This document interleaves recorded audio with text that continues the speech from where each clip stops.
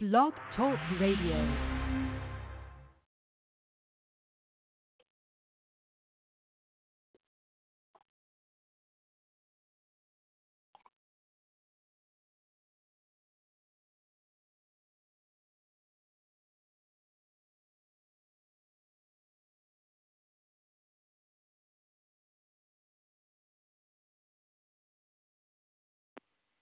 Hello. Please leave a message at the phone. Yeah, hi Barry. I'm getting a recording. Are you around? Are you answering your phone? I'm going to try dialing it one more time here. So hopefully it will ring through and you'll answer this time.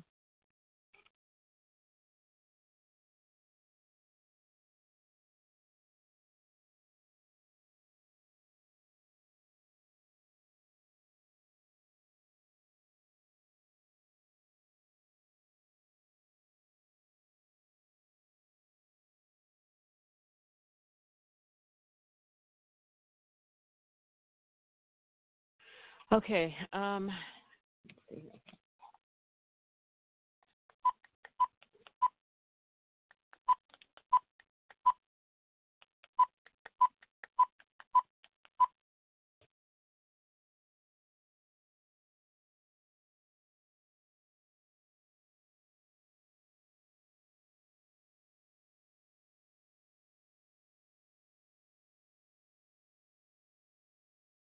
Hi Barry, it's Heather. Every time I try to call you from the studio line, I get put through to voicemail.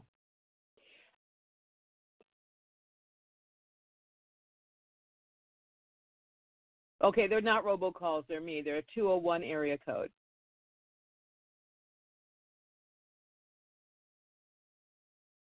Oh, you actually answered it. Okay.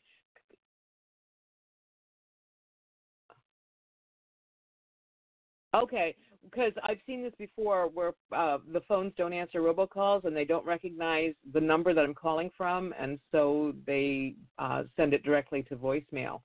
So if you see, I'm gonna try calling again right now, and if you see the area code, it's 201. Or I'm sorry, no, I don't know where I'm calling from. I actually don't know the area code.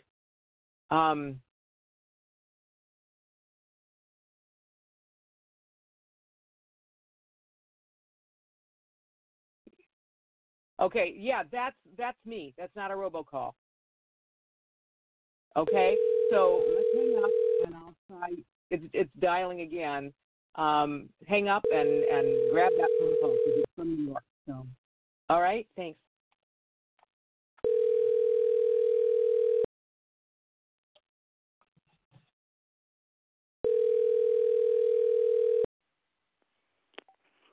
Hello?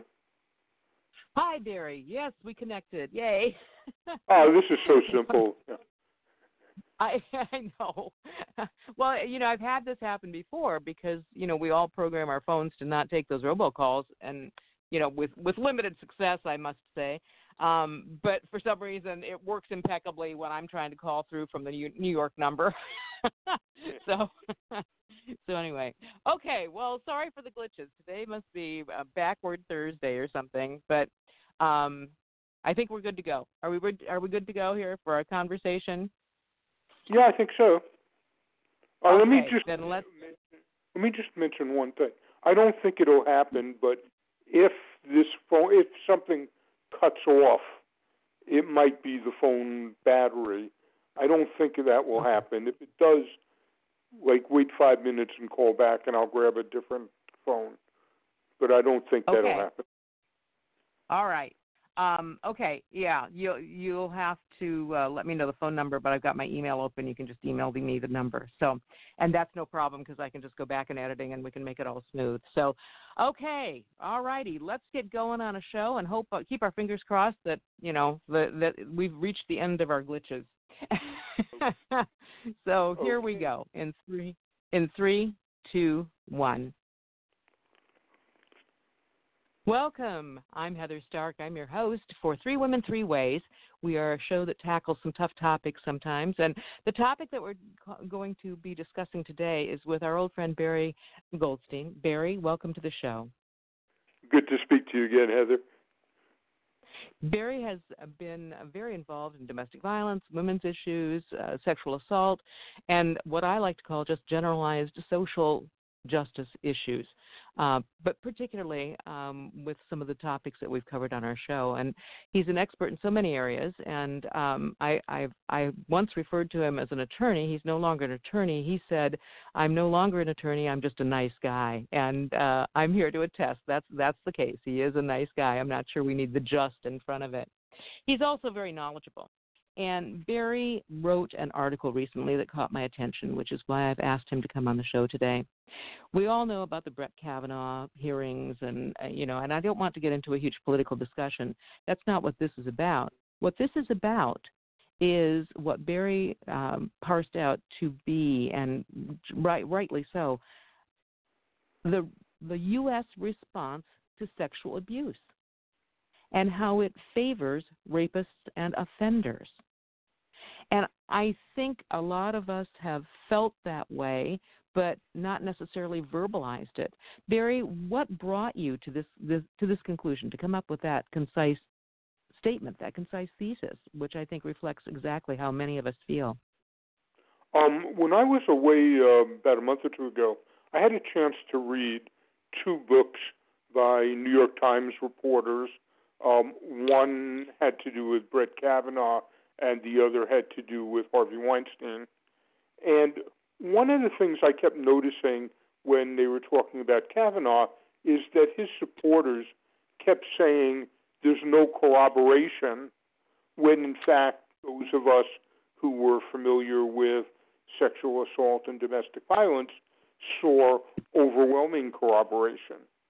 And I noticed that the fundamental difference was they were looking for a witness to the assault. And of course, when we're talking about rape, normally you just have the rapist and the victim. And right. If they're defining corroboration to require a witness, then rapists will virtually always get away with their crimes, which is exactly what's happening in our country. And so we need to look for other things. Sometimes obviously there's DNA, but very often that's not available. Yeah. And I think that when this hinging everything on corroboration, what you pointed out obviously is very true. This is a private crime. This is a crime that occurs without witnesses. But when it does have witnesses, you're talking about the fraternity brothers, or you're talking about people who will not come forward to corroborate, even if they did see a crime commit. So requiring corroboration, I thought that went out the window decades ago. And yet it's still there, isn't it? That sense that somebody has to have seen it. Somebody has to, you can't just take the woman's word for it. You just can't trust these women. You can't take their word for it. Clearly we have to have somebody else who saw it who can say, yes, this did happen, or yes, this was a bad thing, or a crime or a violent thing. Didn't we get rid of all that years ago? Well, there was a time when women weren't allowed to testify about someone raping them. And we're not much past that today. But, just to be clear, particularly in the context of a crime, you have to prove something beyond a reasonable doubt. And, if you have, the rapist says, I didn't do it, and the victim says he did, that may not eliminate a reasonable doubt. But very often there's other kinds of evidence that experts understand is strong corroboration, but society and the court system are not used to thinking of it in those ways. Yeah. how do we deal with that? I mean, how do the courts deal with that when almost every other crime has to have some sort of corroboration, some sort of witness, even though the studies show witnesses are highly unreliable anyway. But it seems like so many court cases are hinged on that. But then we come here where it's a not visible crime except to the parties that are involved in it. How do the courts deal with that? Well, as you know, in my article, I gave two personal examples of cases I was involved in where it was one-on-one and there was no problem in one case getting a conviction and in the other getting an order of protection. So it is possible from the context, from the demeanor of the witness, etc., to have strong evidence. Another thing that I think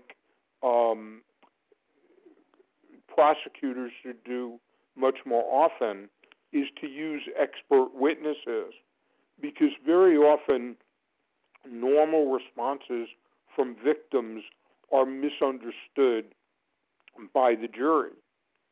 And so, lots of times true reports can be disbelieved. And, of course, the biggest problem, as you mentioned, is that there is this myth that women frequently make false reports, and that's just not true. No. The studies that I've read and the studies that are commonly referred to show that some people lie. I mean, whether they're male or female, sometimes people lie. But the studies are pretty consistent in saying that's probably less than 2%, and it's the same for men and for women about lying or making false reports. So the notion that somehow or other we have to automatically assume that any report by a woman is false, it's been disproven. It's been disproven by the research. And yet, I think there's that prejudice, isn't there? Heather, I would say something different. Absolutely, women, when it comes to abuse issues, rarely lie. That's not as true about men. And I think there's 2 points that I would make that I think are really important. The first is it is far more common for an offender to lie about his assault for obvious reasons, and yet we tend to give the alleged criminal, even when there's strong evidence or even a past history, we are much less skeptical of the offender than of the victim. And the other thing, which applies more to domestic violence and child custody, is that in the context of contested custody cases, the Ballas study found that fathers were 16 times more likely to make deliberate false reports than the mothers. And again, that's something that even professionals who ought to be familiar with that don't. And so you have a situation where professionals are more skeptical about reports by women that are rarely false than about reports by men that are much more likely to be false. Yeah. Which report did you say that was? Who did that report? That's the Ballas study, and it was cited repeatedly in the Saunders study. Okay, yeah, all right. Okay, I'm going to check that out. So what we're dealing with, and years ago, Barry, I used to do a lot of talks about the courts and to just community groups and sometimes groups of psychologists, and I would always say that it seems to me, as a layperson, that the courts operate under 3 principles. One is that every father has to be in every child's life for that child's well-being. That even if a father hurts the mother, that doesn't impact the child, and so fathers have a right to their property, i.e. the child. And the third premise they seem to operate under is she lies. She lies. it just seems to be endemic. And I think that's a cultural thing, isn't it? I mean, don't we? I mean, I've been to parties where the assumption is that whatever the woman says is just kind of fudged or a lie or a stretch of the truth. I think that our culture just kind of, it's one of those little hidden prejudices that we don't talk about a lot, I think. Am I off base here, or do you see that as well? No, I would agree with everything you say. Certainly we live in a sexist society. And the other thing, which is a broader part of the problem, is that because we're in a sexist society, when women speak, people tend to focus more on their dress, their appearance, their beauty, their body parts, and to the extent that they're doing that, they're not focusing on the substance of what they're saying. And that gives men a huge unearned advantage over women, even in situations that have nothing to do with, sexual assault or domestic violence. Mm-hmm. Yeah. And when it comes to sexual assault or domestic violence, I mean, it's the repercussions of that are so much stronger. Absolutely. Yeah. And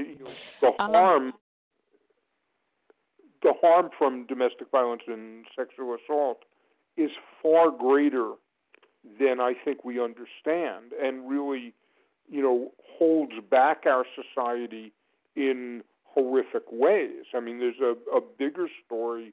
For instance, the life expectancy in the United States has been going up for, probably 100 and more years. And recently that stopped. And, I heard various explanations that are probably part of the explanation. But the fact is, if we paid more attention to preventing sexual assault and child abuse and domestic violence, that life expectancy would go up, probably at least a few years. And, we would save an enormous amount of money in terms of health care costs. Yeah. Yeah. But it's hard to document these things, isn't it? I think the problem is that we tend to want to look at each case separately, and we miss the patterns. One of the reasons that domestic violence professionals and sexual abuse experts have that expertise is that they look for patterns, and they see things that are going on, across the board, and it makes it easier for them to recognize. Whereas legal professionals are taught to look at each issue, each case separately, and they're missing the patterns. And so very often we find courts making decisions or findings that are extremely rare. And they could be right in an individual case, but you could not possibly have these rare occurrences as often as the courts are finding them, which tells us that the courts are using really flawed practices, and that the flawed practices are helping rapists and helping domestic violence offenders and hurting women and children. You make an argument about how the court, and I'm not sure if this is a constitutional thing or not, but the presumption of innocence in criminal cases. How did that presumption of innocence develop? How did we get there? And why is that something we need to be looking at in sexual assault cases? Well, fundamental constitutional right is that you shouldn't be put in jail unless they can prove a crime beyond a reasonable doubt, that you have a presumption of innocence. And that's really important to our way of government, because obviously there are countries that don't believe in that, and the violations are really horrific. One of the things that goes wrong, though, is that very routinely we apply the same criminal standards to civil cases. In other words, you want to err on the side of keeping an innocent person out of jail, and so you require a higher standard of proof before you convict someone of a crime. But if you're talking about should that person have a protective order, to limit him from hurting his victim again, or if we're talking about should that person have child custody, you don't want to err on the side of risking children or risking the lives of partners. You want to err on the side of protecting them. And very often we miss that. One of the things I found really interesting in the book about Kavanaugh is it quoted Senator Susan Collins, and she said Kavanaugh is entitled to the presumption of innocence. And that sounded so reasonable, I don't think anyone challenged it, including in the book. But what I saw is if he was on trial for the rape that he allegedly committed, then absolutely he's entitled to a presumption of innocence. But if he's in a job interview to determine whether he should be on the Supreme Court, if there's some chance that he committed a crime like that, he should not be considered. The presumption should be in the other direction. He has no constitutional right to be a Supreme Court justice. There are, many other men and women who are at least disqualified who are not potential sex offenders. We can do better because the Supreme Court justice should be based on what's best for the country, not based on some right that Kavanaugh has. He has no right to be on the Supreme Court. And that was never discussed. Yeah. I think that, we see this a lot, excuse me, where we have these rules that apply that seem to defy logic. I'm thinking of child custody, for example. I've had a family court judge say directly to me that, in cases in family court of custody, if the abuser is well put together and under control and the woman is kind of frantic and can't even pull herself together, those were the terms that were used for me, then, of course, if the domestic violence isn't that bad, we're going to give custody to the father. I'm gobsmacked by that. I'm sorry, I haven't heard a judge say that. I've heard judges do that very frequently. And interestingly... a Denver family court judge said that to me when I was interviewing her for the show. She did not say it on air. She said it off air. But she said that directly to me. Well, the Saunders study specifically found that courts are placing way too much importance on mothers' anger and emotion, all out of proportion to what it says about their parenting ability. And this is one very common example of gender bias, because it's based on gender myths and stereotypes. Well, and when you were talking earlier about, placing the victim, when you were saying that it needs to be placed in context and the demeanor of the witnesses, et cetera, I get nervous when we talk about demeanor because we see that so often in domestic violence cases where the woman is either terrified out of her mind, or if she's not terrified out of her mind and she comes across as cool and collected, then there's something wrong with her because she's cool and collected under these circumstances. That whole notion of judging demeanor is a little slippery for me. But you think that, you make the argument that it should be considered. Well, remember, I also said that we should have experts testify because experts can explain, the reactions. Just one common example is that when children are repeatedly interviewed about reports of child sexual abuse, after a while, they, talk in a rote way. That's sort of a normal response, and uneducated professionals often treat that as proof that they were coached, and an expert could explain that. But, one of the stories I told in this article was about a 15-year-old girl whose father had sexually abused her, and her mother was seeking a protective order for her, and she told her story of what the father did and how it impacted her. And when she was finished, the judge, and I can tell you that judge was not, a pro-feminist kind of judge. He usually ruled the wrong way. But when she finished testifying, the judge said, there is no way we're going to leave without you having a protective order. I mean, the emotion, the feelings, etc. There was no way that could have been made up.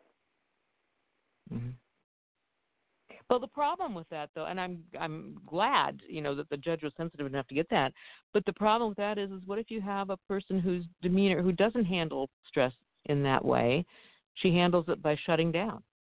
And then you've got a judge who thinks, well, she wasn't that impacted by it, so clearly it wasn't that big of a deal. And, I just, I'm playing a little bit of devil's advocate here, but, that whole notion of, I don't think that we should disregard demeanor, but I worry that it's a little slippery for people, as you said, who are making the decisions, who are not experts, and who might not recognize that kind of stuff. Yeah, well, that's why you would call an expert to explain. If you have the witness or the victim who is reacting that way, it makes it really important to bring on an expert witness who can be asked about the victim's reaction. Yeah. The problem with and I'm playing devil's advocate here. I'm not challenging you. I'm just trying to get more information out. The problem with those experts is that not all the experts are particularly expert. Do you know what I'm saying? We see this absolutely. But what that really goes to, which is based on Saunders, is that I'm talking about experts in domestic violence, experts in child sexual abuse, and what the courts are used to using are experts in psychology and mental illness who rarely also have expertise in domestic violence or child sexual abuse. So it is very common, as you're suggesting, that courts, particularly in child custody cases, are using the wrong experts. Yeah. So would that be a problem? I mean, how can you make the courts get the right experts? Well, Heather, keep in mind, we're jumping around to different cases. We were talking about custody, talking about rape, we're talking about criminal, and so there are different standards and, different things that you need to do. Okay. The biggest problem in terms of experts is in the child custody field, where what happened 30, 40 years ago when domestic violence first became a public issue, as you've heard me say many times, there was no research, and the courts used popular assumptions that domestic violence was caused by mental illness or substance abuse, and they turned to mental health professionals. And these people have expertise in some areas that are helpful. They are not experts in domestic violence. They are not experts in child sexual abuse, and that's why so often they get those wrong.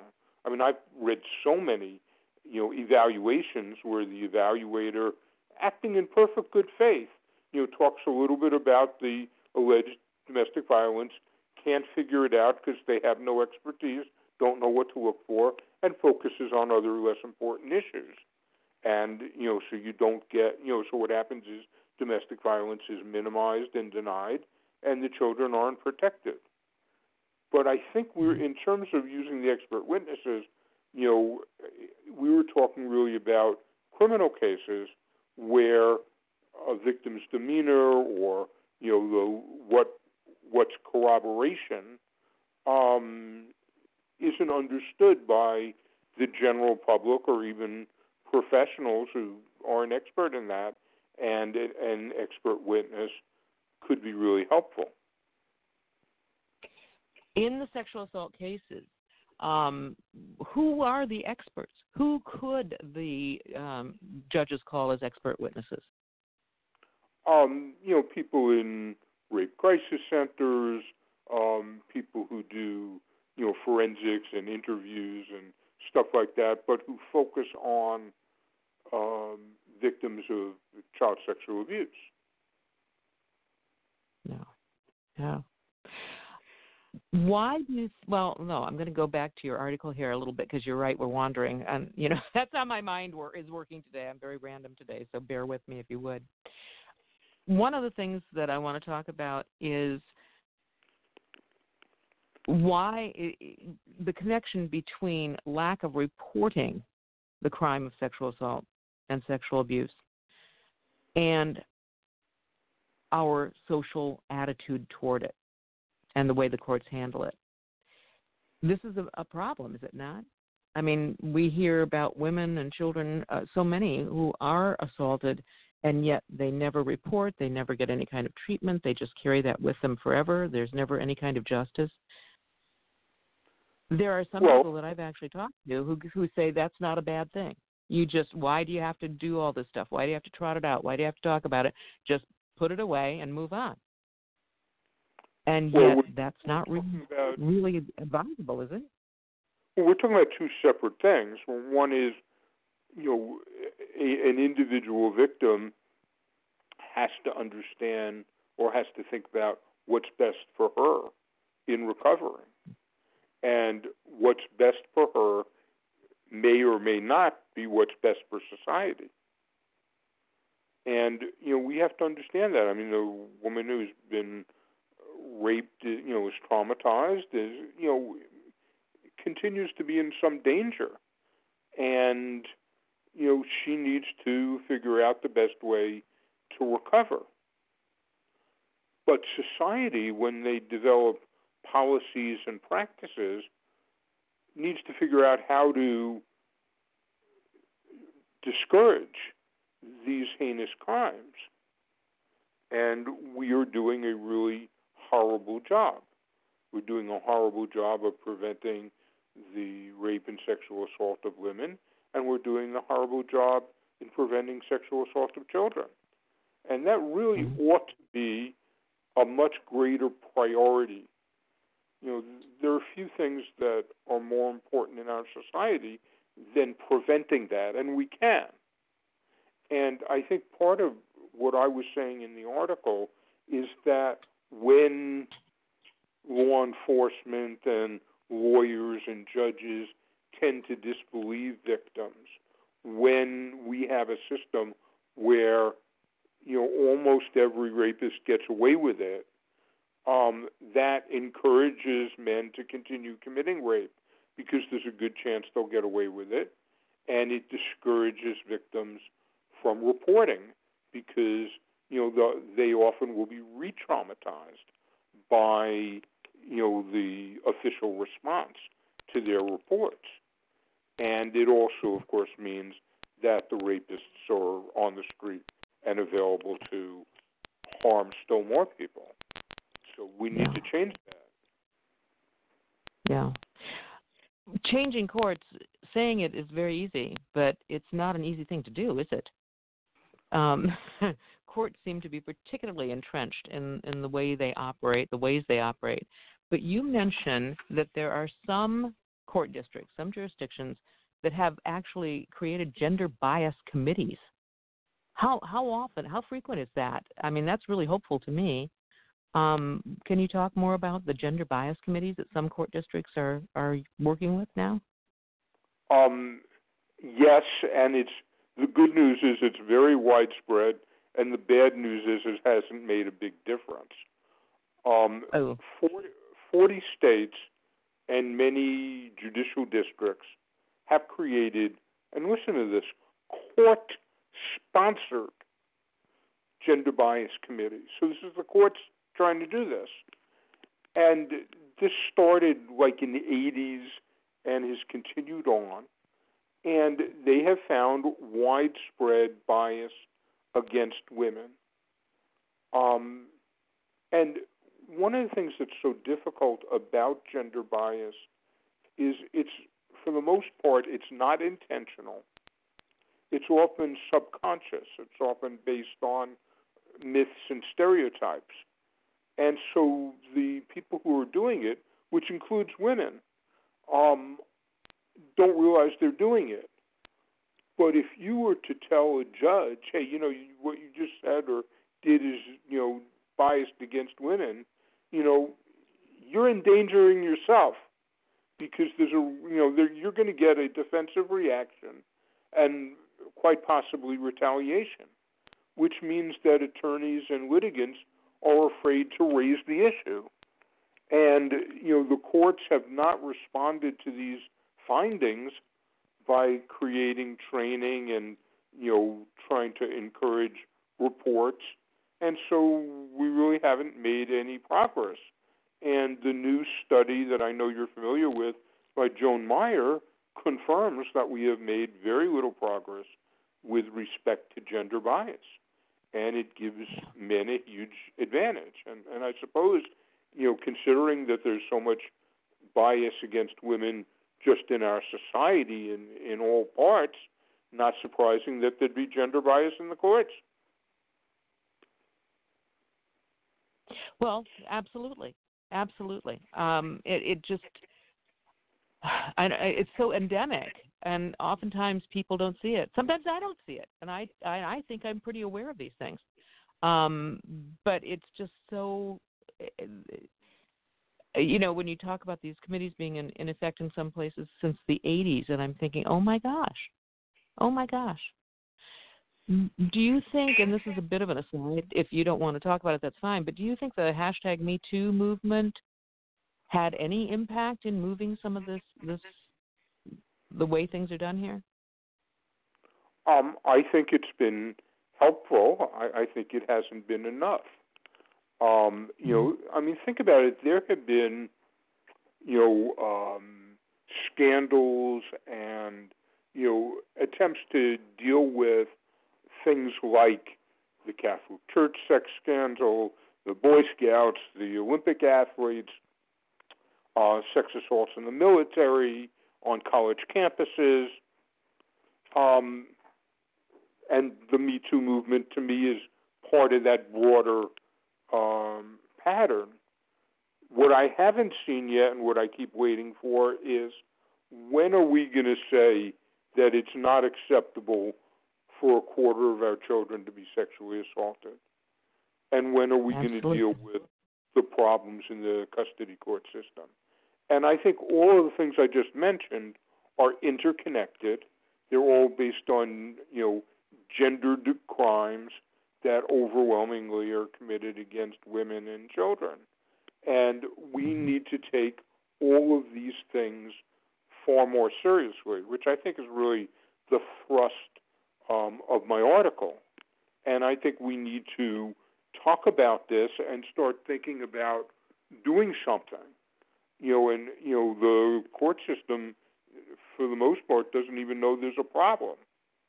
We know it's a problem. I appreciate you're inviting me on your show, because it's a chance to talk about this and hopefully get someone to notice who can do something about it, that this ought to be intolerable. And I think when I have a list of ideas of how to change this, and the first thing is that we really have to take these crimes more seriously, make it a priority to prevent it. And that ought to be, 100 to nothing. Who wants to support rapists and abusers? But right now, they're the ones that are favored. Why are we doing that? Yeah, it's an amazing dynamic. You will have people say, well, because of this assumption of false reporting. And that's a very strong, I speak with a lot of men about things, and they really do. They kind of think, well, yeah, she said this, but.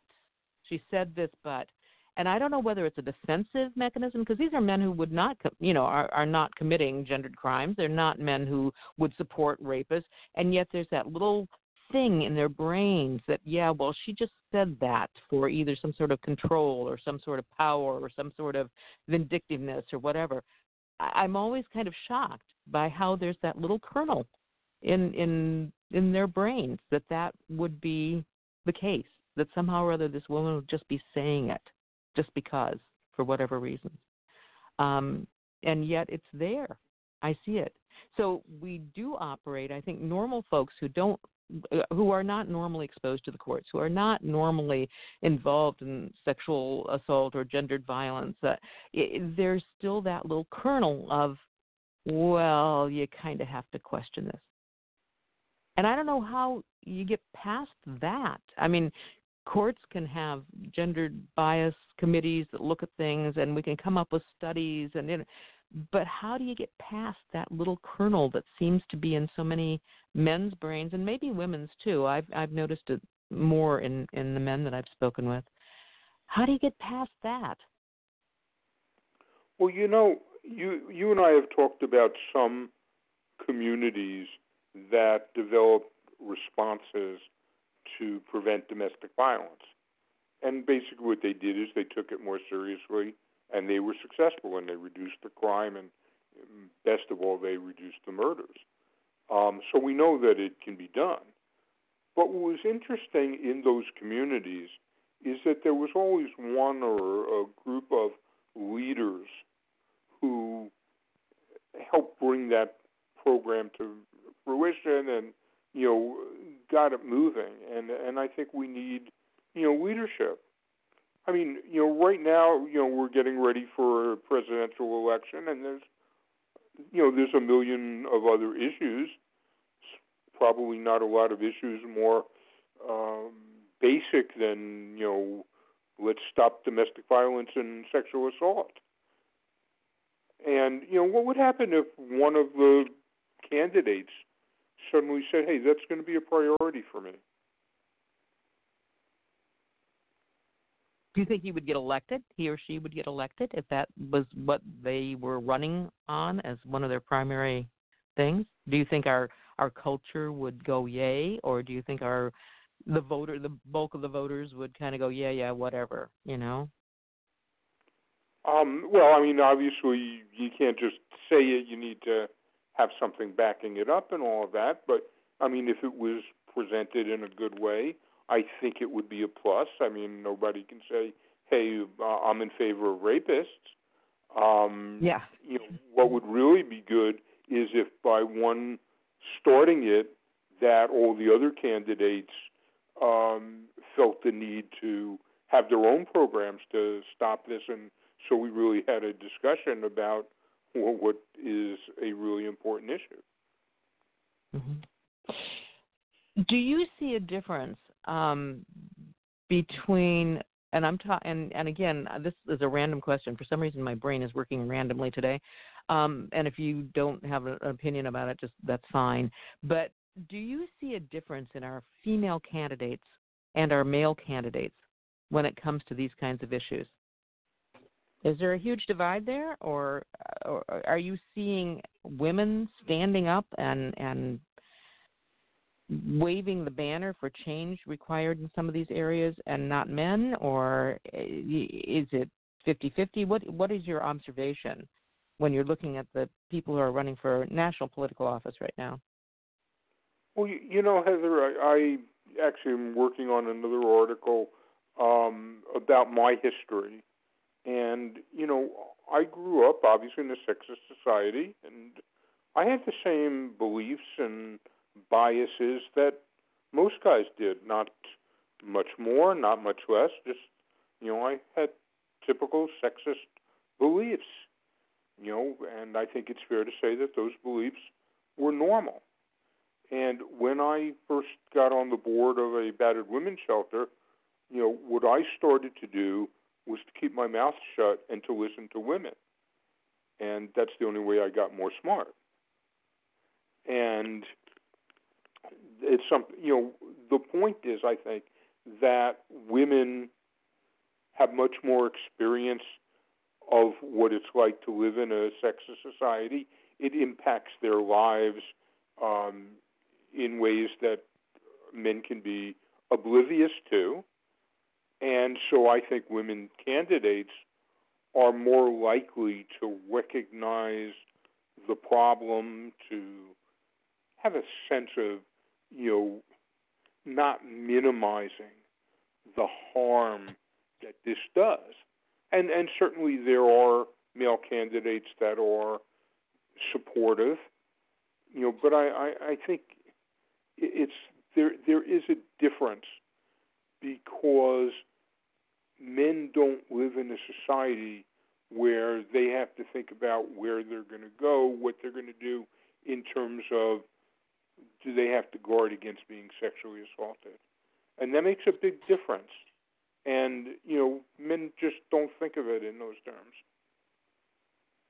Yeah, they don't. I remember talking with my son years ago about the common practice of women getting up and going to the bathroom at the same time.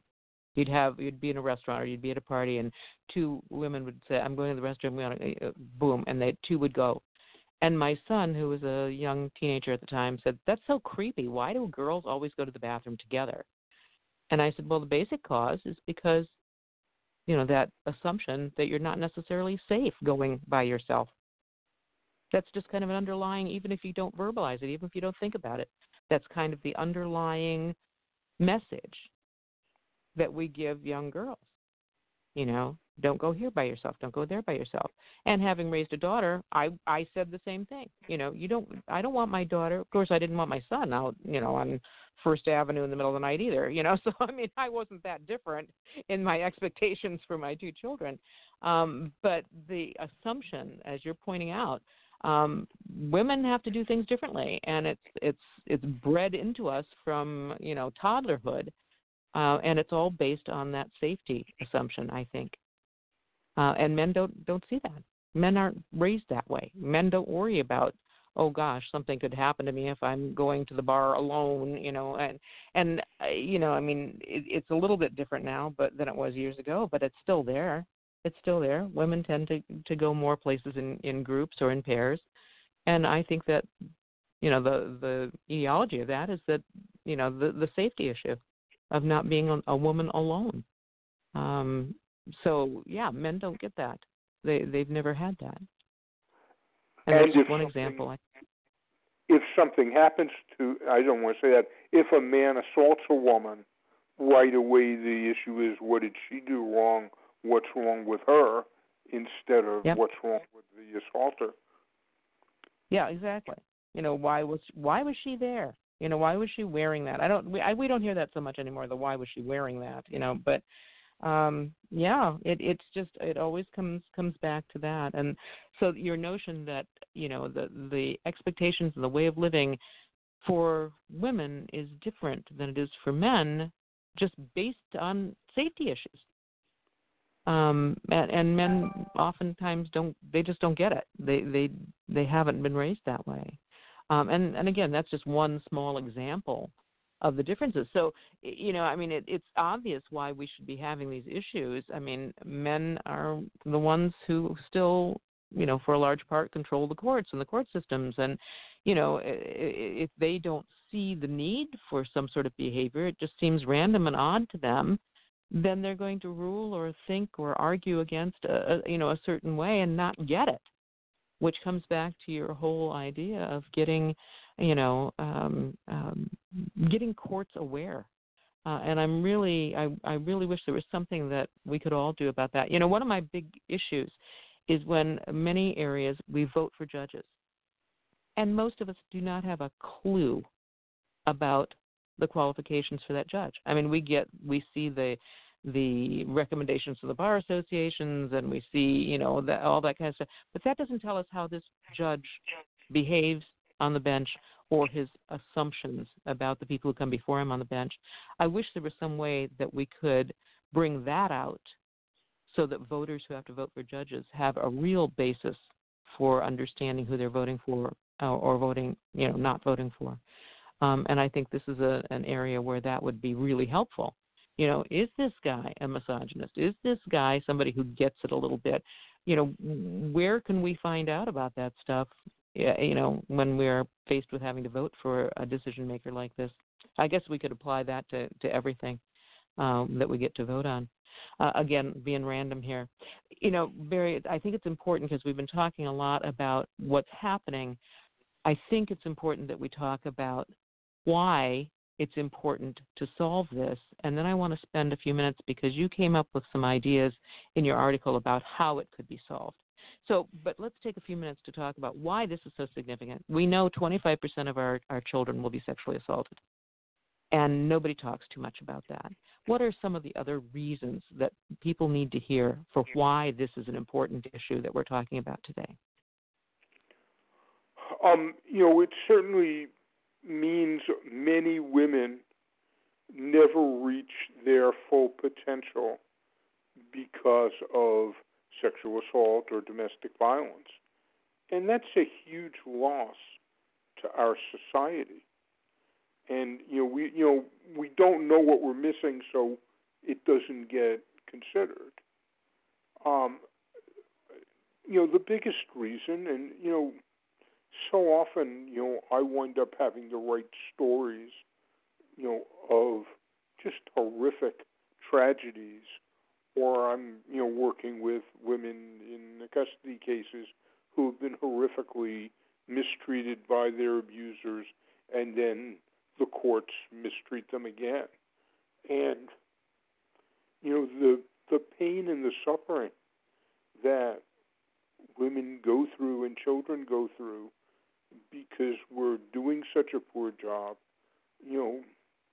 it's really horrendous. There's I keep trying to find words to describe it, and as a man, it's a lot harder to help others understand. I sometimes in the batterer class we do it's like a line of a continuum of respectful behavior all the way to domestic violence, and we like to say that you can't go any further in terms of the worst abuse being murder, and rape is near that. And I am aware in my mind that for some victims, rape is worse than murder. And I couldn't possibly make a case for one way or the other. Only the victim can. But I think that says something about just how horrible the experience is. And I think it's something that we're missing. Yeah. Your point about losing that potential. I don't talk about it very much, but I've had, my share of stuff that I've had to live through. And I think I'm doing very well. And I think I'm content with my life. I think I'm doing as much as I can do. I hope to do more, and I'm working toward doing more. But every now and then a little part of my brain thinks, if I hadn't had this, what could I have been? What could I have done? That comment makes, really resonates with me, Barry. The lost potential of women who have experienced these kinds of things. It's huge.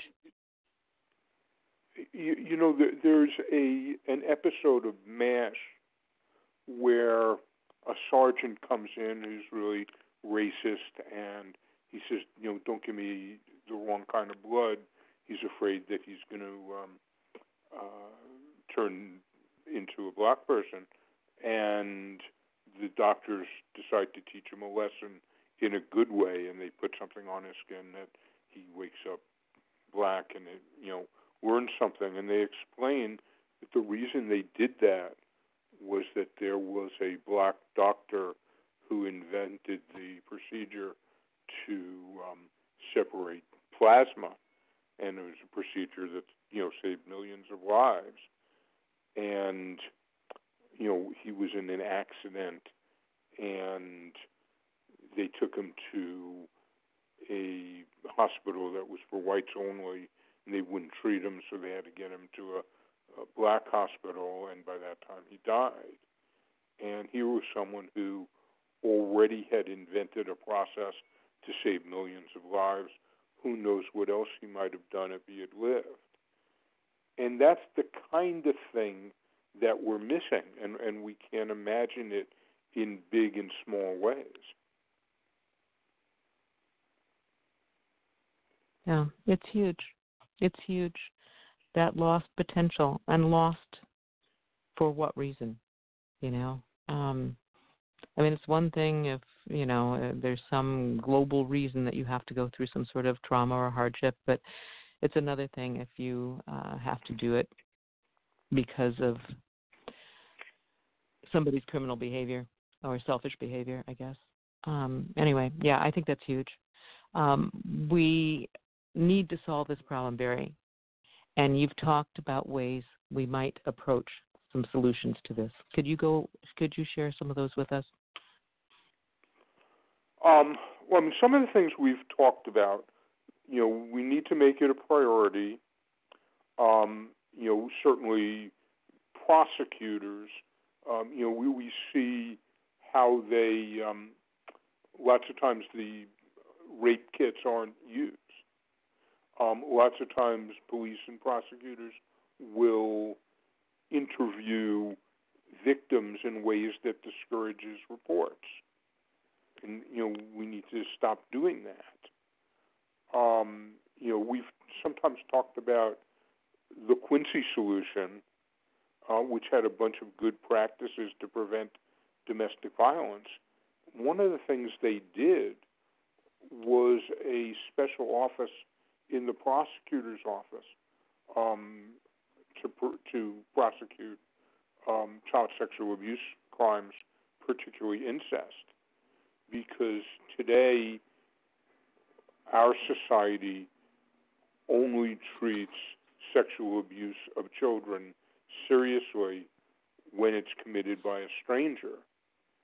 And when it's committed by someone who the child knows, particularly a close relative, the courts are using reunification rather than prosecution and protecting the child. And that's one of the big problems within the, you know, custody court system. We, you know, obviously we need, you know, laws to take things seriously. We need to think about criminal protections not applying to non-criminal cases or situations. You know, the protections for a defendant don't apply to the criminal justice system. They don't apply to the general public. So if your next door neighbor is charged with sexually abusing children, you don't have to say, well, he's innocent until proven guilty, so I'm going to let my children play there. We wouldn't think of doing that, but that's kind of the attitude, you know, it's pretty common. So, I mean, those are some, but I think the biggest thing is we need some leadership, and we need both federally and locally to make this a priority. You know, to really be, just as there have been campaigns against sexual assault in the military, sexual assault on college campuses, we need to broaden that it ought to be a priority in this country to prevent sexual assault and to prevent domestic violence. And I think one of the things I talked about in the article was the media, you know, both how they portray sexual assault and domestic violence, and they sort of sensationalize the crime, and they don't focus on what the aftermath is, which, you know, would be much better in terms of learning about it. But that one of the things I would like to see is, commercials, where you provide free commercials, to help society. And just as the insurance industry has their own commercials about how we pay for insurance fraud, and of course they have an interest in doing that, we should talk about the fact that we all pay for allowing rapists and abusers to get away with their crimes. The fact is that the United States spends over $1 trillion to allow men to abuse their partners, and if we added sexual assault, it would probably be a few $1 trillion. That's going to be like several $1,000s a year for each person.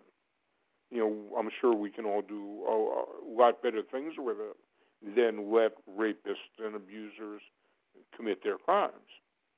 And obviously it's not realistic to eliminate it totally, but we could substantially reduce it and save a big chunk of money that could be used for so many better things. And to educate the public about how common it is for rapists and abusers to get away with their crimes and that that's not inevitable, I think would be helpful. And what we also have to, teach people is that, the myth that women and children frequently make false reports really contributes to the tolerance for rape and sexual assault. Absolutely. Absolutely. One of the other things that you mentioned, which I found interesting, is statutes of limitations. Our state just recently passed a change in the statute of limitations for child sexual assault and expanded that, which was wonderful. But a lot of states still have statutes of limitations that limits both civil and criminal consequences for sexual abuse cases. How common is that, and how big of a problem is that statute of limitations issue?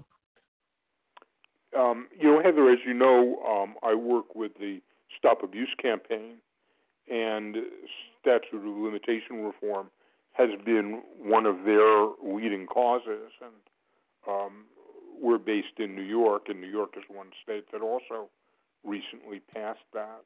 And it's really important because it's not just that victims can collect money from abusers.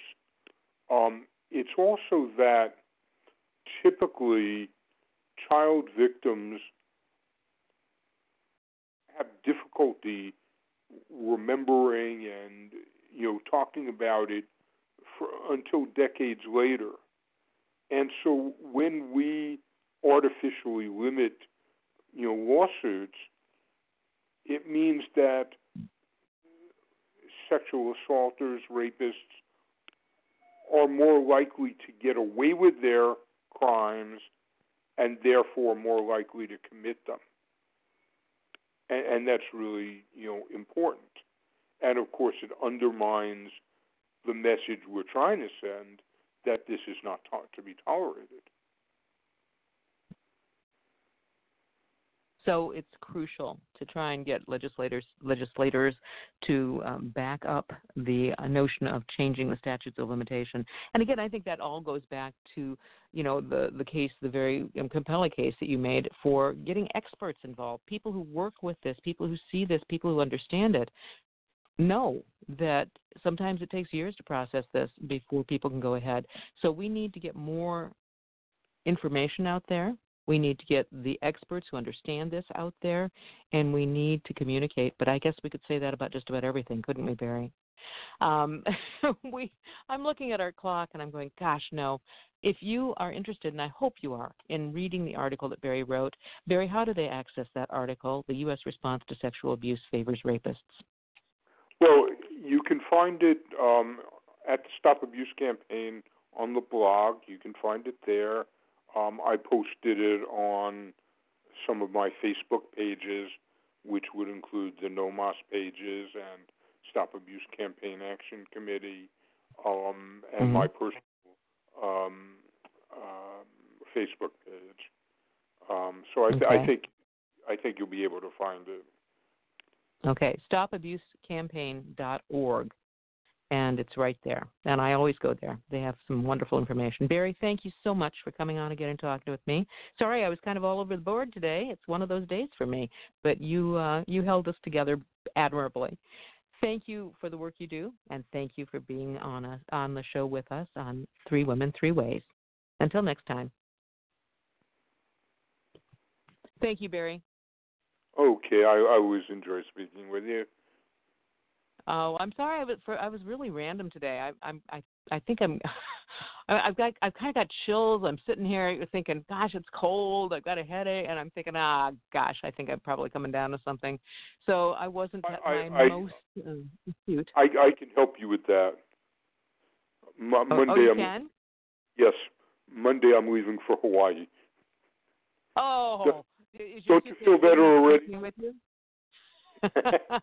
Well, I came back last week from a week in Tuscany, and although I love my little trips, invariably you catch something on those darned airplanes, don't you? I mean, invariably. So there you go. But yeah, I just came back from a week in Tuscany. That was kind of fun. I got a rental car, and for some reason, I seem to kind of specialize in driving around other countries like an idiot. But and I'll tell you that the Italian drivers are quite interesting, very interesting. But but that was fun. So you're going to stay in Kauai, I believe. I've read on your Facebook. Is that where you go? I'm going to be in Kona, and it's for a. Kona. I'm going to be testifying in a case. Oh, so it's business too. Yeah. Well, hopefully you can find time to relax and unwind while you're there too. Hopefully we're not going to have too much time, but it'd be nice to hit the hot tub. I don't think I'm going to have time for the beach, but we shall see. Yeah. Yeah. Well, thank you, and again, thank you so much for the work you do, Barry. I'm always excited when I see a new article by you because I know it's going to teach me something. Well, thank you very much. Okay. Thank you. Have a good time in Kona. And next time you come out with an article, I'll be in touch again. Okay? Okay. All right. Bye Thanks, Barry. Bye-bye.